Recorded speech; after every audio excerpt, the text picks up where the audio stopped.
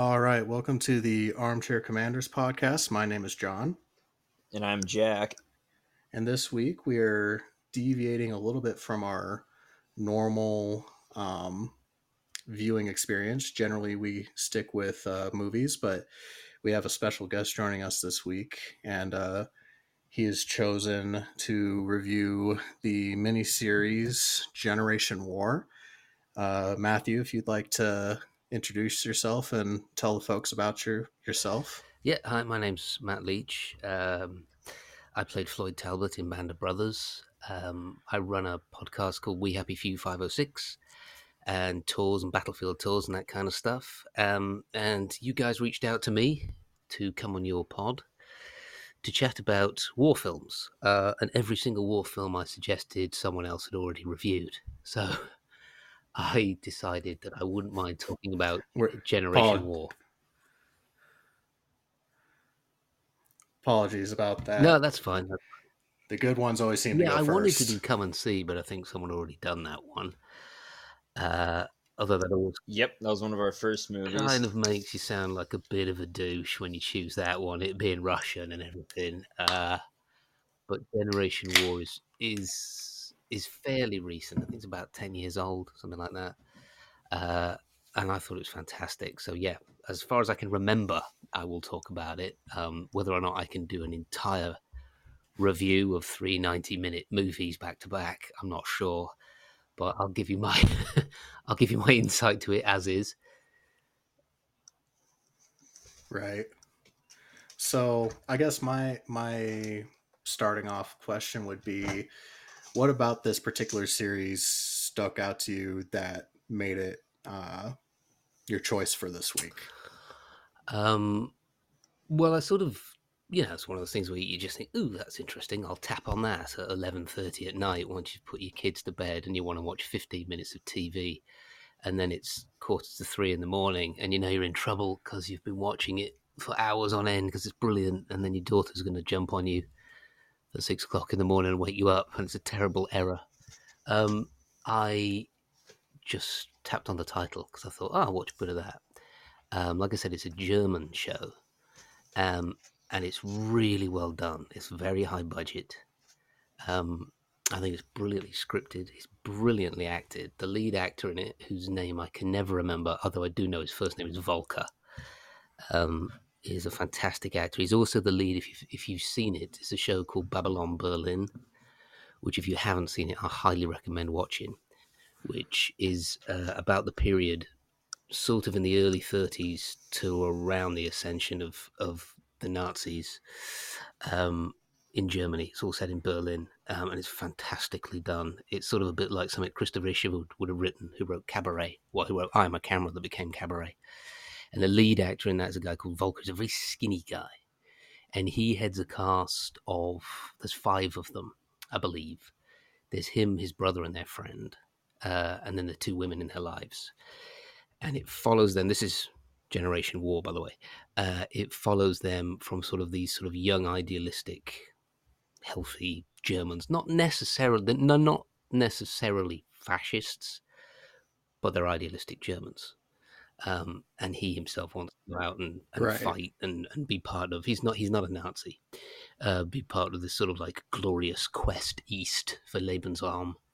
But the third of them, their friend, is in fact a Jewish tailor, who one of the girls continually sort of hides and tries to help escape and that sort of stuff.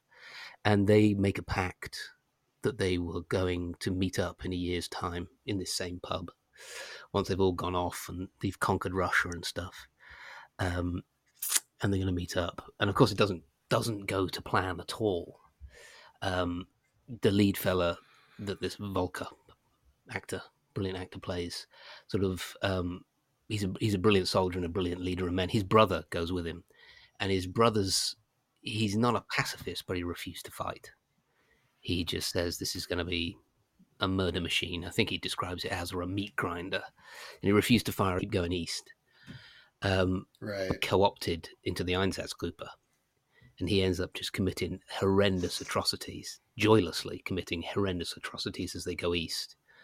And then get pushed back again, and everything just sort of falls to pieces. It's that sort of it's the sort of end of that sort of German ideal suddenly falls to pieces as they start getting crushed out east, and then they start getting pushed back, and then they're fighting for survival.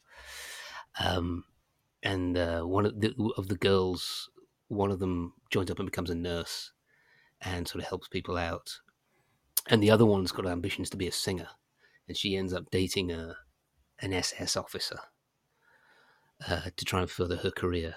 And it's in doing that she ends up getting herself in the situation where she ends up being sent to jail and ultimately executed. Right. But what stands out for me as a show, other than how well it's done, is just how well acted it is. I would There's agree some with that, brilliant, and I brilliant think actors in it. it's also very well written. Um, it was very reminiscent to me because I had not seen this show before, but I did watch. I can't remember what year it came out, but it was fairly recent where they did a.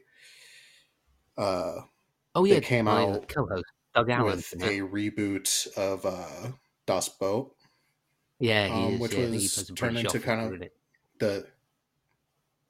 Is he? That's That's fantastic. I love that show. I love the original Dospo, but I love the expansion of the story that they did with that miniseries. But this show is very reminiscent, at least visually, it was very similar, and as far Yeah, as and I think the what was shifting yeah. perspectives, it was also reminiscent of that as well. Well, sorry to But interrupt you, but I I think at first, it's difficult. If you are an American, or if you're English, or you're a Canadian filmmaker or television showmaker, and you decide to tackle that period in history, you've sort of got carte blanche to do what you want. Do you know what I mean? It's like, all right, we're going to tell this story, and we may show, like in Band of Brothers, we may show scenes where Spears allegedly shoots prisoners, or we may do this, or we may do that. But if you are German and you're coming at it from a German perspective, I mean, you've really got to walk a very fine line of telling the truth, showing what happened, but in no way glamour. You can't in any way look like you've glamorized it. Do you know what I mean? I does that very, very well.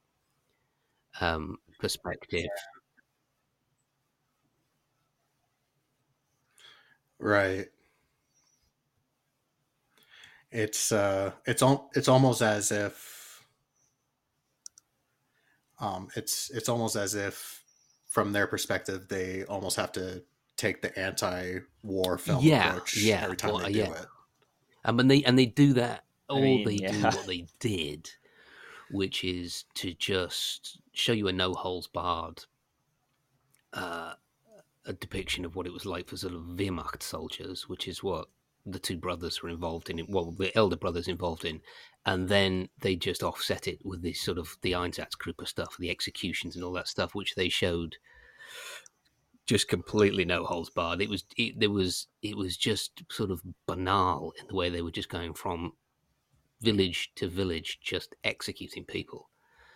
And there's just this sort of like joyless submission on the brother's face as he's just killing more and more people in from town to town, which I thought was brilliantly done. And the guy that plays the head Einsatzgruppe officer that shoots the little kid after he gives him chocolate, he's a brilliant actor as well. He's in a show called Deutschland '83.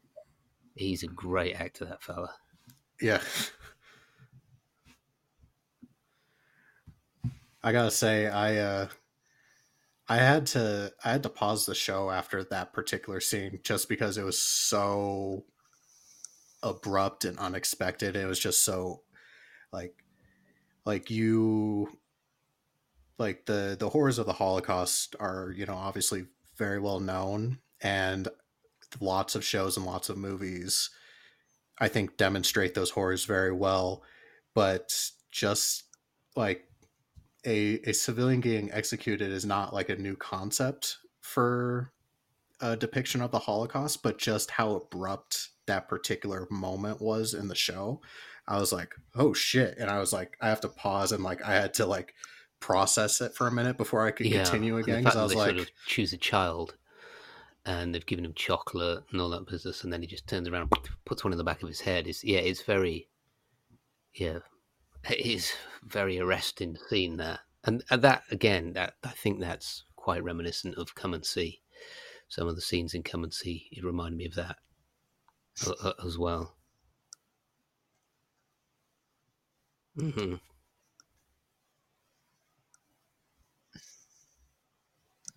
Yeah, it definitely would this have had a been lot of my similarities to that movie, which was one of the first movies we picked for yeah. this Any cheery podcast. shows on the podcast or? We had quite the depressing streak. Oh yeah.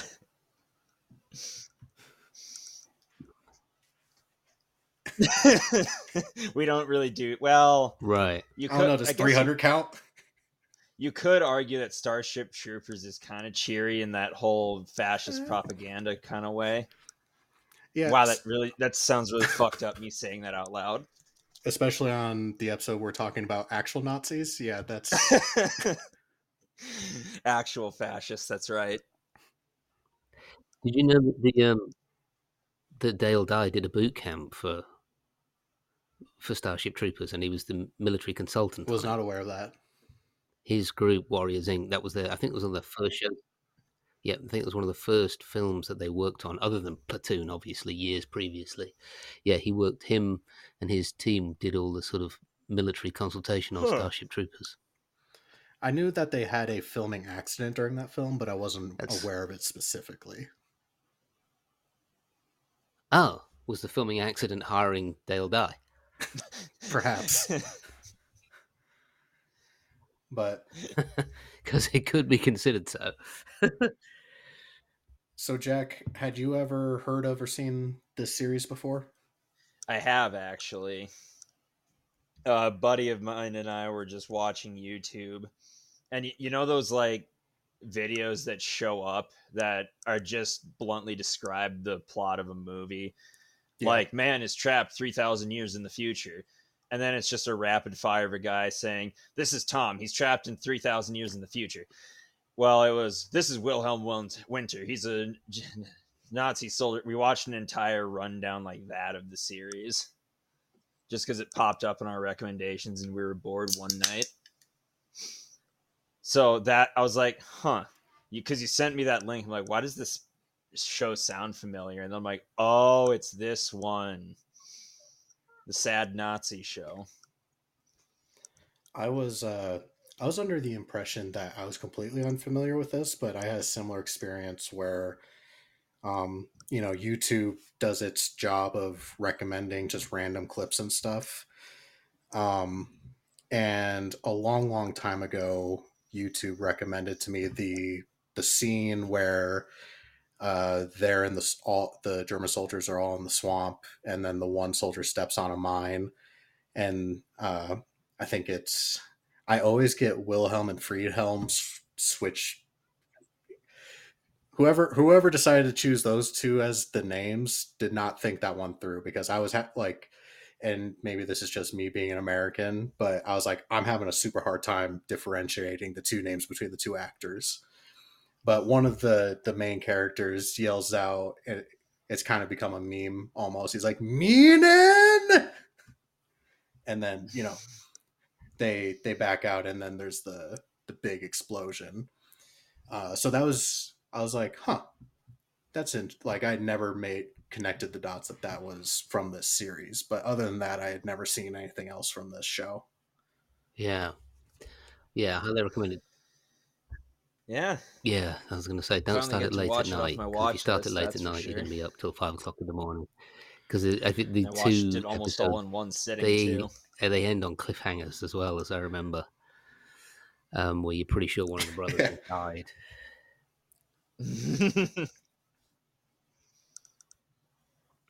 Yeah.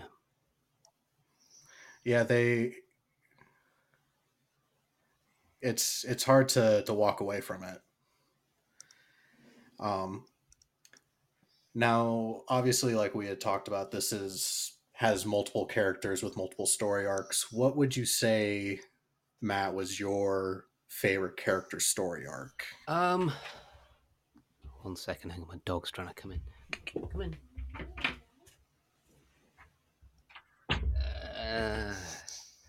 It's a good question. Um, I guess the younger brother that starts out like, I'm not going to do anything. I'm not going to fire my rifle. There's no way I'm going to do anything. Who gets forced to execute somebody, and then it just becomes kind of rote to him. I thought that was quite. I didn't see that coming, and I thought that was quite shocking.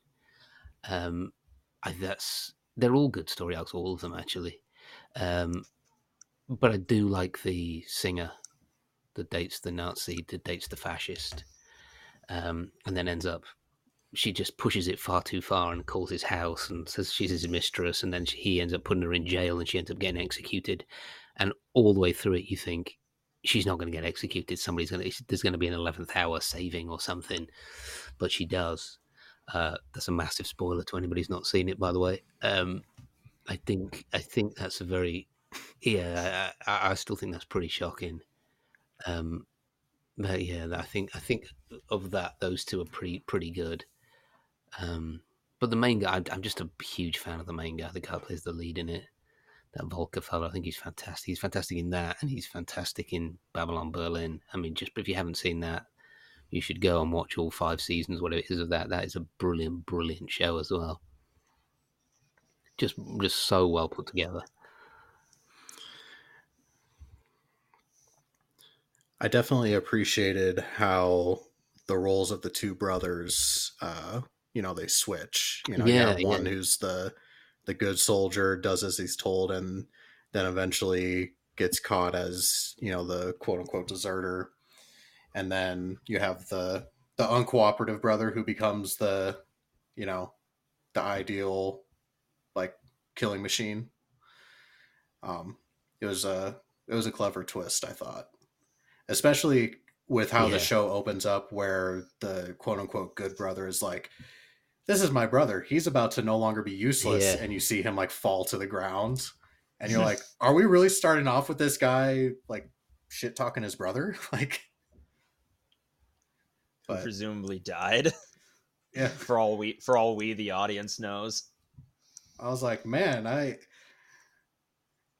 it was a little difficult just Yeah, because with that first episode you start with the two brothers being tight, and obviously they go to that friend get together at the bar, and then maybe like 2 minutes later we're projected to them on the Eastern Front, and one brother's an officer and he's like, "You're a shitbag," and it's like, hold up, what happened here? and then there's a sort of switch But again later on when they go and try and take out that radio station, and the elder brother doesn't want to do it, Mm-hmm. and the younger brother's like, I don't know where we are, what the hell we're doing, but I do expect you to lead us. That's a very, very powerful scene as well, because the elder it brother's That just was he's, was he's just losing his mind. He's like, you know what? 6 months ago, we were 300 kilometers further away than we are now. We're just going backwards. And he's suddenly that realizing the was vastness of the task in front of them, and the futility of it, and the fact that they're losing as well. And every day they're losing ground. that was actually one of my favorite scenes in this entire series. Is Yeah, that mine too. scene where he fucking loses it and just Yeah. charges the telegraph station. That's it. And when he gets it, there's And he nothing there. bursts Yeah. in.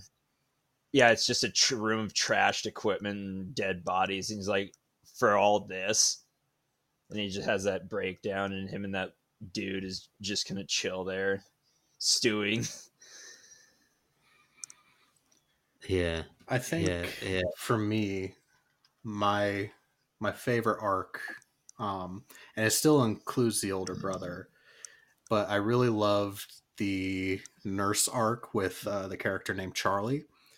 Um, it again is one of those things that war movies oftentimes have like a field hospital scene or like an aid station scene, and you get a taste of it. But with this story arc with Charlie, you're seeing like the day-to-day horrors of just like an endless flow of broken human beings being brought into her. And um I feel like the great culminating moment with that story arc is, for a brief period of time, she believes Volker's character is dead because that's what his brother said. And his brother's also under this impression too because he's like, I saw him die. And obviously he didn't die, and he gets put into a penal uh, company, which is an interesting concept in and of itself to explore because um, I, I haven't really heard, I'm sure there was, but I haven't really heard of like American or British penal units being like frontline duty. But it was definitely a thing with like the Germans and the Russians just because of like the all out war that they were waging.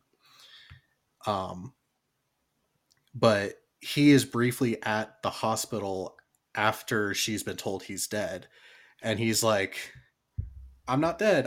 I'm alive." And he's like, "Thank God you're here, and I can see you." And she just has a complete breakdown, and it's very much the like you can see how deep seated some of this fanaticism is, because for her she's like, you being dead is better than you being a traitor. Like, I loved you and I can't handle this image of you. And for me, that was a super powerful one. Yeah, and she gets because of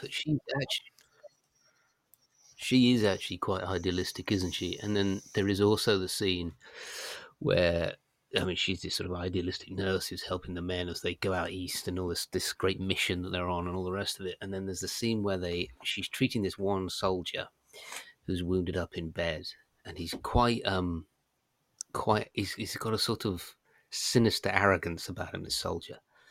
And he talks to her, and he says what he does, and he's part Oh, of, I can't remember which regiment he it is, says but he says the we're Ghost we're Legion. known as the ghost. Yeah, the ghost agent. Yeah, we make people disappear, and you see it register on her face. Like, what does that mean? Hmm. That's really good as well. Like, you see it register on her face. Like, does that mean what I think that means? And then she's, And then we get that quick, oh yeah, he's dead, by the yeah, way, later in the episode.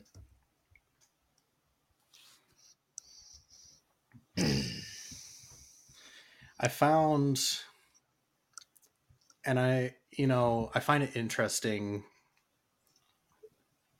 um, just from the American perspective. I don't know if you being from Britain, if there's anything in your guys' history that has a similar correlation, but the way that they portray fanaticism in this and in recent media, it's definitely seems like they go out of their way to, even if you have quote unquote good characters, they still are diminished or tampered by the surrounding fanaticism. Where it's like they could say something that's um they'd be like, I'm not so sure about this final victory. It's not even like a screw you Adolf statement. It's just a, I'm not sure if we're winning, guys. And you'll get like a half dozen people around them that are like, that's defeatist.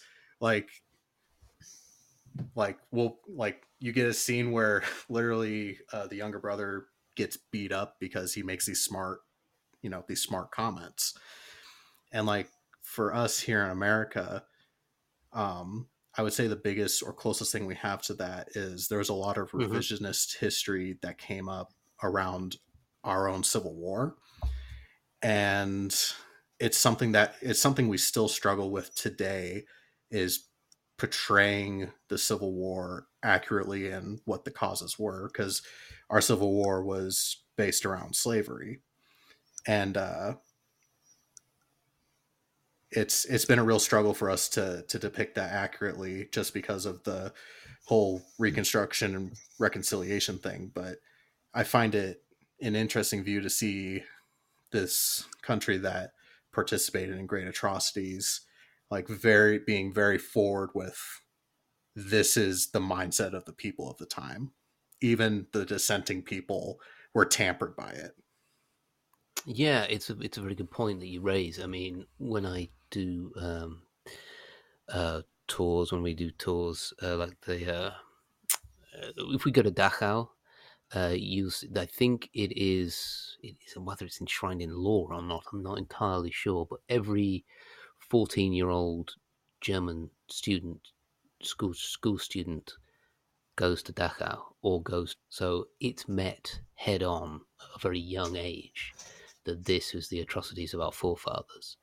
So then, if they were to then see um, that then depicted, or the Holocaust or the atrocities depicted in sort of popular culture in TV shows later on, they're not sat there thinking that's not how it happened, or that's not we were part of this sort of thing. It's very much in the sort of psyche because they have been educated about it at a young age, in a no holes barred type way. In a listen, this is where we're going. This is what you're going to learn about. This is what happened.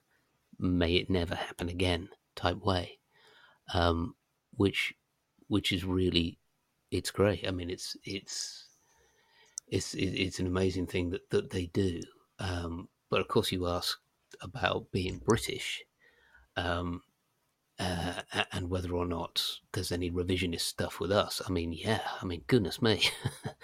I mean, the Brits invented the concentration camp. We don't really bring that up very often. But in the Boer War, that's how. I mean, we were beaten in the First Boer War, and the Second Boer War, when we went back, the only way to defeat the Boers was to round up their families and starve them to death in concentration camps. So, I mean, it's not a German invention, it's a British invention. And there aren't too many references to that in popular culture or TV shows or films. We don't so much do revisionist stuff like the Civil War stuff that you guys do. We just don't deal with it at all.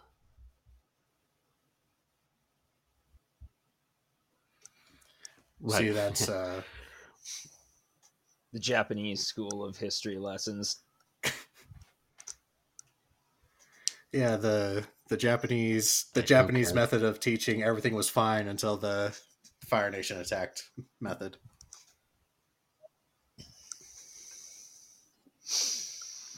But man, I think my favorite character. What was that? Did you say something? Anyone?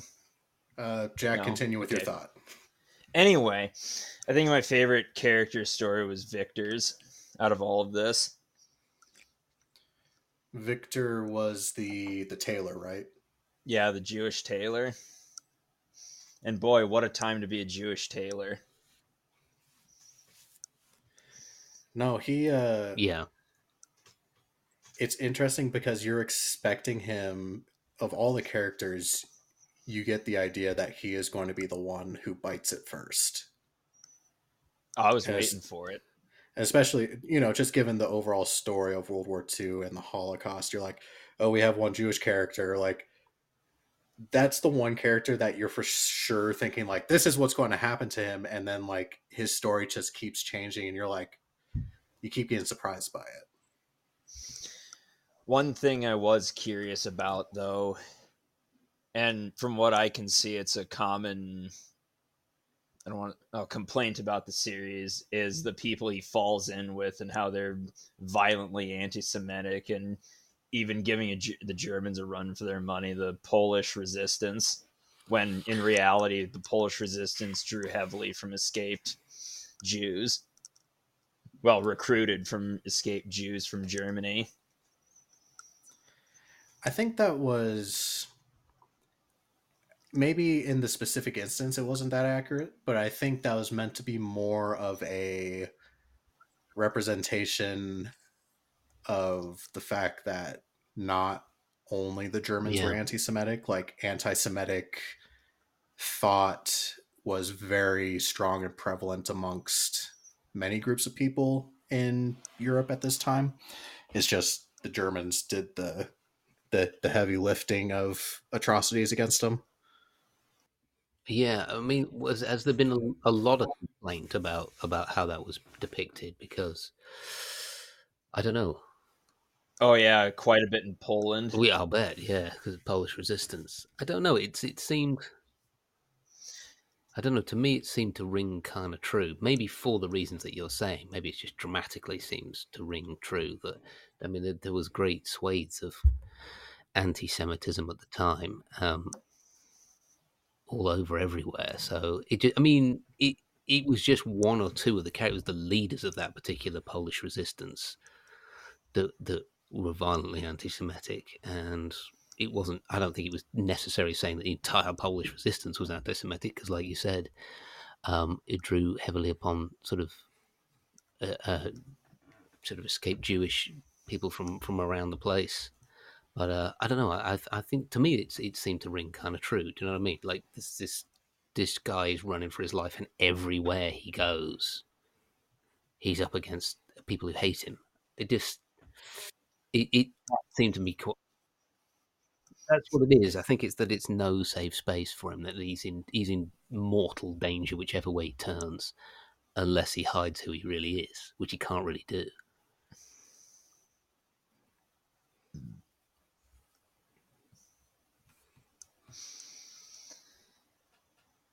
I Yeah, did you could really continue, Jack. yeah, you could really feel the tension during the scenes when he's on that train to concentration camp when they're frantically like digging at the wooden floorboards with like knives or whatever they could have, whatever they could grab, and then falling through it out of a moving train and onto the tracks. Yeah. I Uh, mean, it's potential death is better than guaranteed death. yeah, that's it. It's an easy choice to make when you're facing death down. I will say I did read a little. I read some reviews of this, and I saw that um, this show actually got some criticism for not being. Um, the show got criticism for essentially taking on the topic of the Holocaust easy. Like, there's a lot of people who are wanting it to be more graphic and upfront and what have you. And I think the biggest one was the lack of our of Victor like actually making it to Auschwitz. Like we see a sign that's like X amount of kilometers away from Auschwitz, and then he escapes. And I feel like that's an unfair. I feel like that's an unfair judgment of this series, because when I watched it, at no point was I like they're kind of sweeping this under the rug. I'm like, no, we're seeing atrocity after atrocity being committed within this series. We just don't see the big camp is Yeah. all.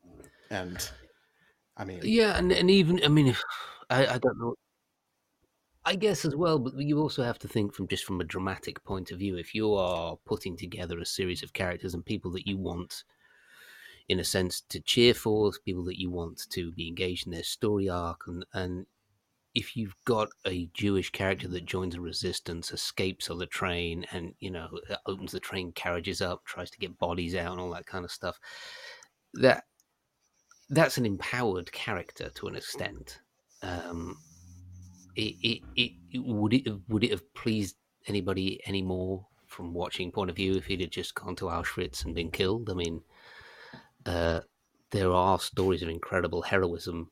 There are stories of incredible tenacity to escape, and standing up and fighting in small pockets everywhere. So why not tell that story? Why not make it part of this show? And then why be up in arms about it? It doesn't seem to make sense to me, that argument. It's not that they didn't depict. I mean, half of the train carriage of the escapes of these horribly wretched people who've had this terrible time, who are emaciated. um, when he tries to free all those guys in the carriage, you are seeing all that horror. But don't I don't see the issue with having him um, having him not go to the camp. I think dramatically it's justified.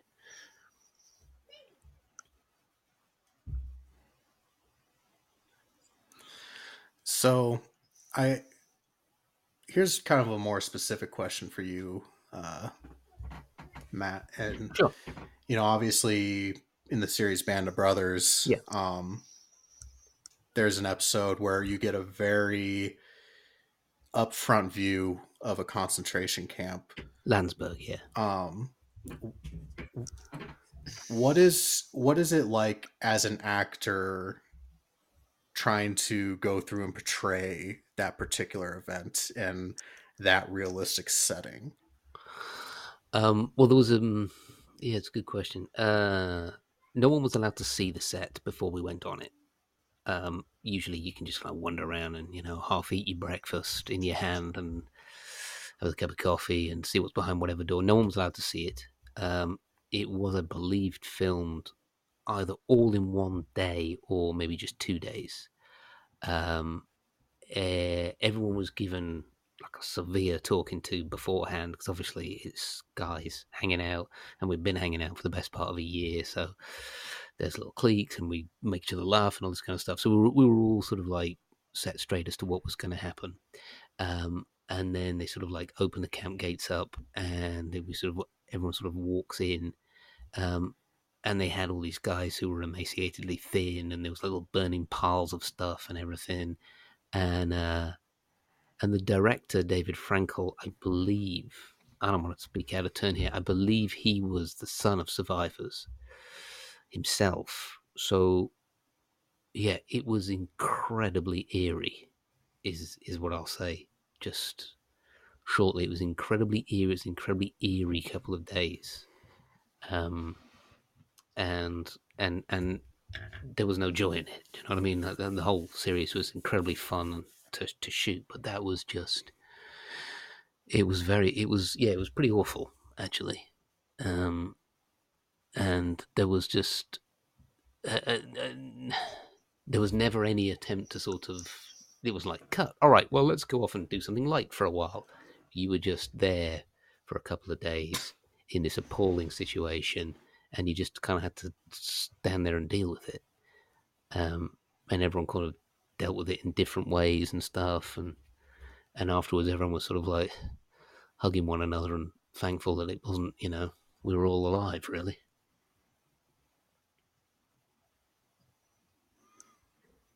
Dang. Yeah, it's not. No, that sounds like a really intense experience. And it just makes me wonder, you know, just because they didn't have a camp scene per se in this film, we still are, the actors are still present for the atrocities of like the Einsatz group and whatnot. So I was just curious if you would think there would be kind of a similar feeling to those scenes, or do you think those kind of scenes would hit you kind of like any other like action type scene? No, I think it was really similar. I think the stuff where he's executing partisans and all the stuff, the brother, and the scene where he wanders around and there's all the, he's like treading and blood's kind of soaking up through the ground through his boots and stuff. I think he, particularly that actor, I think he was given a very thankless task, and I think he portrayed it very well. And you can see he had a pretty rough time of things for the filming. I doubt very much that he bounced from one scene to an adrenaline film battle scene to that. I think it was probably a lot of it was filmed in one sequence so that he could get the arc of. It's weird because his character arc sort of, it gets progressively worse, but he just seems, the life seems to be getting sucked out of him. Do you know what I mean? Um, so by the end of it, it looks like he almost doesn't care. He's just thinking, someone please bloody shoot me. He's like a shell of a human. Mm-hmm. Absolutely, that's what it appears to be. He's almost like leant up against that gallows, and he's sort of like pulling the lever or whatever it is he has to do, and he does just seem like a shell of a human, yeah. And it rang very true to me watching it. Maybe he's just a brilliant actor, but I would have thought if the director was any good or the producers was any good, they would have run a lot of those scenes back to back. Do you know what I mean? In the way that they scheduled them, they would have run one Right. after another. So it just gets relentlessly frigging horrible. But at the same time, there's a sort of repetitiveness to it. So part of him's just going through the motions, which is what he is doing as a character as well. He is just going through the motions and just blocking it all out. It sounds like a very intense experience. I think oftentimes we think of actors as just like they show up and play their part and go home versus, you know, this particular subject matter and these particular scenes obviously are very draining on a person, even if you are, you know, just pretending to do these things. Like you are still dealing with those, you know, like this was a real event and this actually did happen and now I am more or less participating in it. But, you know, you're not completing the act, but you still have that feeling of I am a participant in this now. Yeah, and I think what that is, I mean, what happens when you're an actor is, you know, if you're any good, I think, is you fall in love with your character straight away. Um, you know, you're in love with this person. You want this person to have a good, you know, a good story arc, a good life. You want this person to be exciting and do fun things. You want this person to fall in love. You know, you want to be the good guy.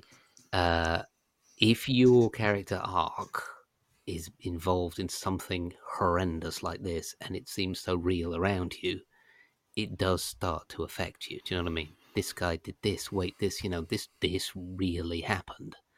This guy that I'm portraying did this, and then you start to ask yourself loads of different questions. You know, well, what would I do? You know, would I have run away? I don't know that I would have run away. I'm not particularly very brave. You know, where's he going? You know, could I find myself in this sort of situation? Uh, and that sort of weighs heavy on you, and that can be pretty, you know, it can be pretty depressing. You just think, geez, this guy was just following orders, and it is pretty rough, yeah. So I think we can all agree that every time commander or higher up in a war movie says we'll be home by Christmas, to run the opposite direction. Yeah, I don't think anyone's ever been Right? home by That Christmas. was our first topic of this film. Yeah, no one's ever been home by Christmas unless That was Santa. They didn't specify which Christmas. Exactly, yeah, maybe Santa. I love that Yeah. they even made that they made that joke in this series where I forget which character it said. It's like the final victory by Christmas, and he's like, "Did the Fuhrer mention which Christmas?" Yeah, yeah, exactly. And the new recruits that progressively get younger and younger the more the war goes on. Yeah, and there are always more and more. That was one scene. That was one scene that I had a like an immediate. It made me think about the show you were on, Band of Brothers. Yep. I think it was either with Percani or Luz. I forget which one. But there's a new guy who's manning a machine gun emplacement with him. That's Baconti. And he keeps calling him by he keeps calling him by the wrong name. And he's like, O'Brien, yeah. It's O'Keefe. He's like, you know why nobody remembers your name? It's because nobody wants to. Yeah. And we get that exact same scene in this series where it's like, if you're still here in a month, then I'll learn your name. Yeah, exactly. Yeah. Yeah, I think some of the, you know. But it's interesting to see some of these tropes carry over. Yeah, a lot of the veterans that were interviewed, the Easy Company veterans interviewed, especially the Toccoa guys. I mean, their point was, it wasn't personal. We just didn't want to get to know these fellas because they'd always end up dying, you know, and they'd end up dying or getting somebody else killed. Do you know what I mean? So it's like that I think is a constant throughout all combat. You know, the new recruits come in, they're full of piss and vinegar. They think, I'm going to come, you know, I've been trained now, you know, I'm going to come out here, I'm going to do this. And they end up getting themselves killed pretty quickly, or they end up getting enlisted, you know, like Band of Brothers, they end up getting Toccoa men killed, and that drives the other guys insane. Do you know what I mean? This young kid's come over, he's done something kind of stupid. Right. And he's got like some guy who's made it from Toccoa all the way to just outside Germany killed. And I think that's a constant in all sort of combat situations, and therefore in all sort of combat TV and films. Is like nobody wants to know the new guy. I don't want to know your name. I'm not going to be your friend. I'm not going to like you. Even in All Quiet on the Western Front, it's the same thing there as well. Cap doesn't want to know any of the new recruits either. He tries to look after them, but they're always getting themselves killed. Yeah, they mentioned that in the Pacific too, where he's like, "Oh, why you bothering getting to know their names? They just died." Yeah, it takes a while. Also, another great series. Yeah, it is. Yeah. It takes a while for Rami Malek's character to even give Sledge a name. I mean, he finally calls him Sledgehammer. Right. I mean, he's watched him through a couple of battles, and finally he's Man. like, "Got a smoke," and then he calls him Sledgehammer. Before that, doesn't want to know his name. Yeah, the two of those guys, man, they killed it. Yeah, I love Rami Malek. yeah, he's great, isn't he? Great performances in all the shows we've talked about. Yeah, and for your listeners, if you haven't seen that, But if you haven't seen Generation War, go see it. Get it whenever you can. And also, there's another show called Babylon Berlin that the lead actor's in as well, which is brilliant. And it's brilliant because it's sort of Germany in the late 20s, early 30s, or as the rise of Nazism starts. But it's really cleverly done, beautifully done. And you just start to see swastikas in the background and that sort of thing. It's happening really insipidly around them as all these different stories take place. I think the Germans make fantastic television. I don't know who's putting the money in, but they're putting a lot of money in, particularly that show. And the actors are fantastic in it. Alrighty. So, moving on, Jack, what do you have to drink this evening? Fresca. Fresca? Yeah, I know it's an old lady soda, but I like it. I'm trying to cut back on caffeine and sugar anyway. I've noticed that if you mix Fresca with tequila and do like a slice of lime, that's pretty good. Don't be telling me that. Don't be telling me that. It is. It's a great combo. Yeah, if nothing else, Fresca makes for a decent mixer. What are you drinking, Matt? Red wine, actually. I'm usually drinking Newcastle Brown Ale when I do my podcast, but I don't have any. So I stole my wife's red wine. So I've just finished my glass of red wine. Yeah, very nice. Red wine is amazing. I love it. It's making me go a little bit. Very classy too. Yeah, thanks, man. I'm twirling it in a tumbler as we speak, like this. Look, see. As I concoct some evil plotting plan. his enemy's downfall. As I concoct an evil plan. That's what I'm drinking. I have myself it's a local brewery, but it is a peach pale ale. It's quite delicious. Peach pale ale. You know, you got to hit that. You have to hit the summer fruity beers while you still can. I do like fruity beers. Yeah, I live in England. Pale ales and IPAs, not so much. Yeah, I live in England. There's no place for peach beer where I come from, I'm afraid. That's a good way to get your head kicked in, ordering a peach beer where I come from.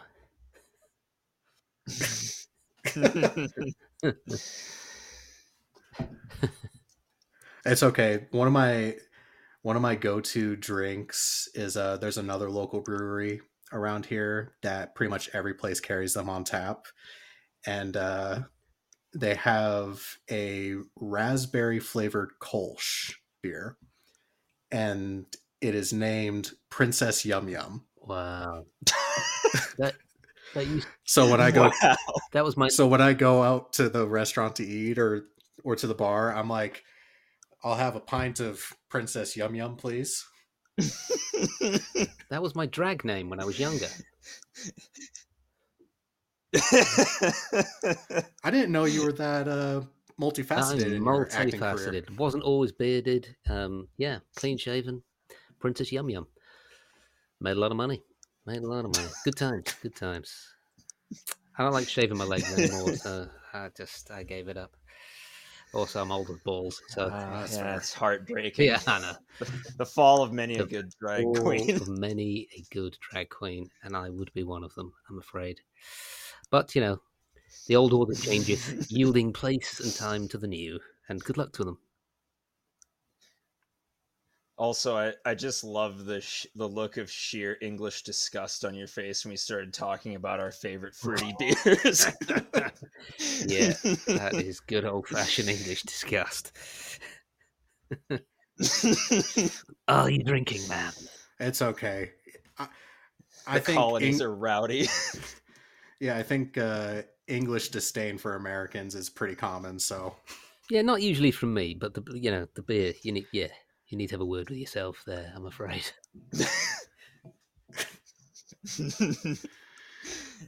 well, before we get too off the rails, I think it's time to give this a rating. And usually, what we do is we give it a rating of 1 to 5 things, and then we check it against Rotten Tomatoes to see if we're close or not. Okay. Jack, what do you think the rating? What do you think the rating should be, Jack?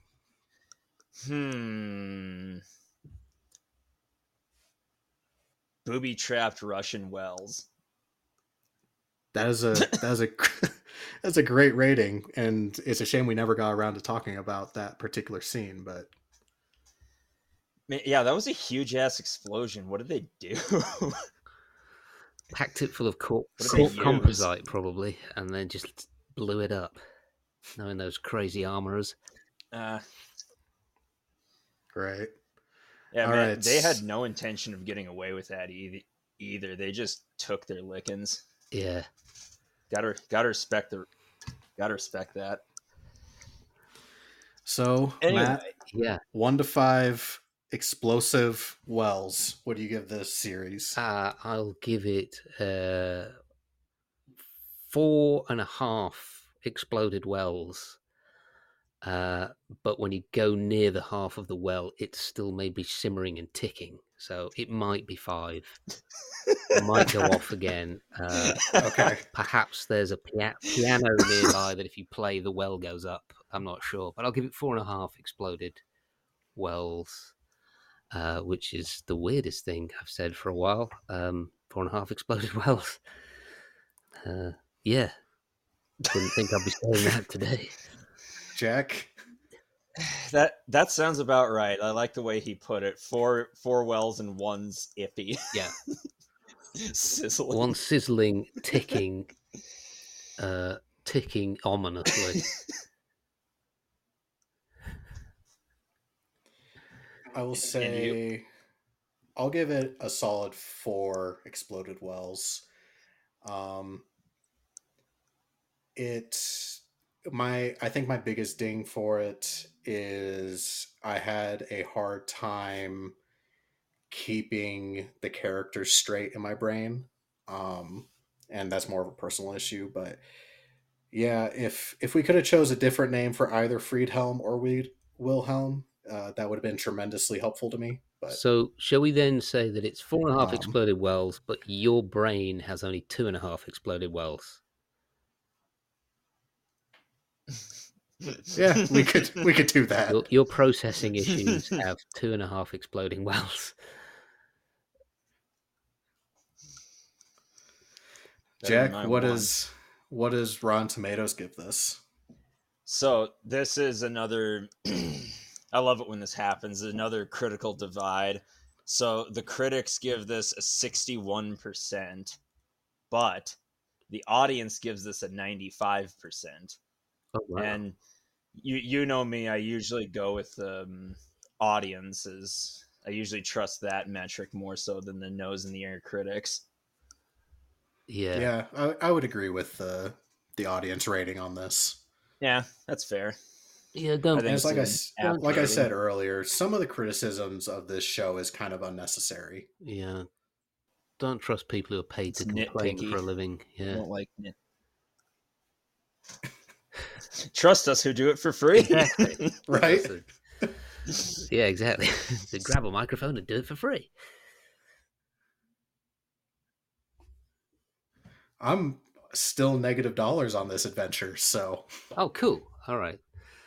So trust people who are in debt to do it. but yes, exactly. I'm doing this purely out of the goodness of my heart. All right, boys. Well, I got to jump off. For you, the listener, because that's how much we love our fans. Indeed. Well, fans, I got to jump Or off. one of them. I got something else I got to do that involves blowing up wells. So I better go. Sounds good. So that was Matthew Leitch, actor and podcaster extraordinaire. We're so grateful to have had him with us. I know I've never felt more disappointed in my drink choices. Expert in bringing today. The British bands. Jack, is this how you feel?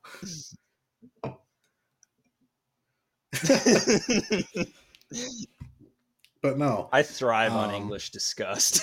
Obviously, he had to leave us a little early. Be sure to check him out. He is on Instagram. He has his own account under Matthew Leitch. And if you want to check out his podcast, which is We Happy Few 506, give that a listen. It's a great time. Jack, do you have anything? All right. Well, if you like the show, please be sure to leave a review. The stars do matter. If you want additional content from us, you can find us on Instagram and Facebook at the Armchair Commanders Podcast. We are also on YouTube under the History Apprentice channel. Whose turn? Is it my turn or your turn for next week's movie?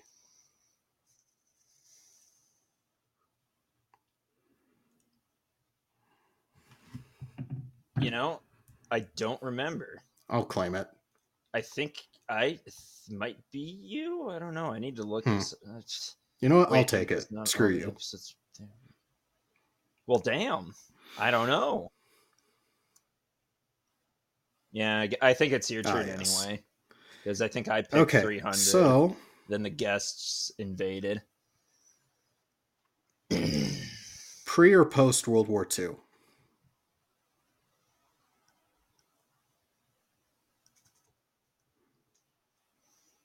Post? Pre? Post. Making it difficult for me. Actually, no. Pre. Oh, yes, you do that all the time.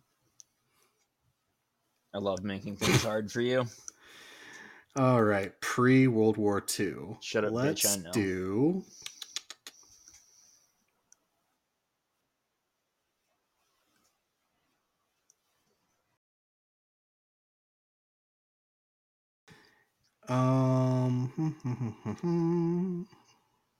You know what? Let's do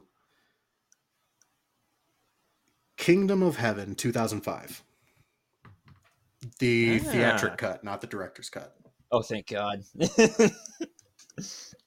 Which, for our fans at home, is about the Crusades. Stars Orlando Bloom, Liam Neeson,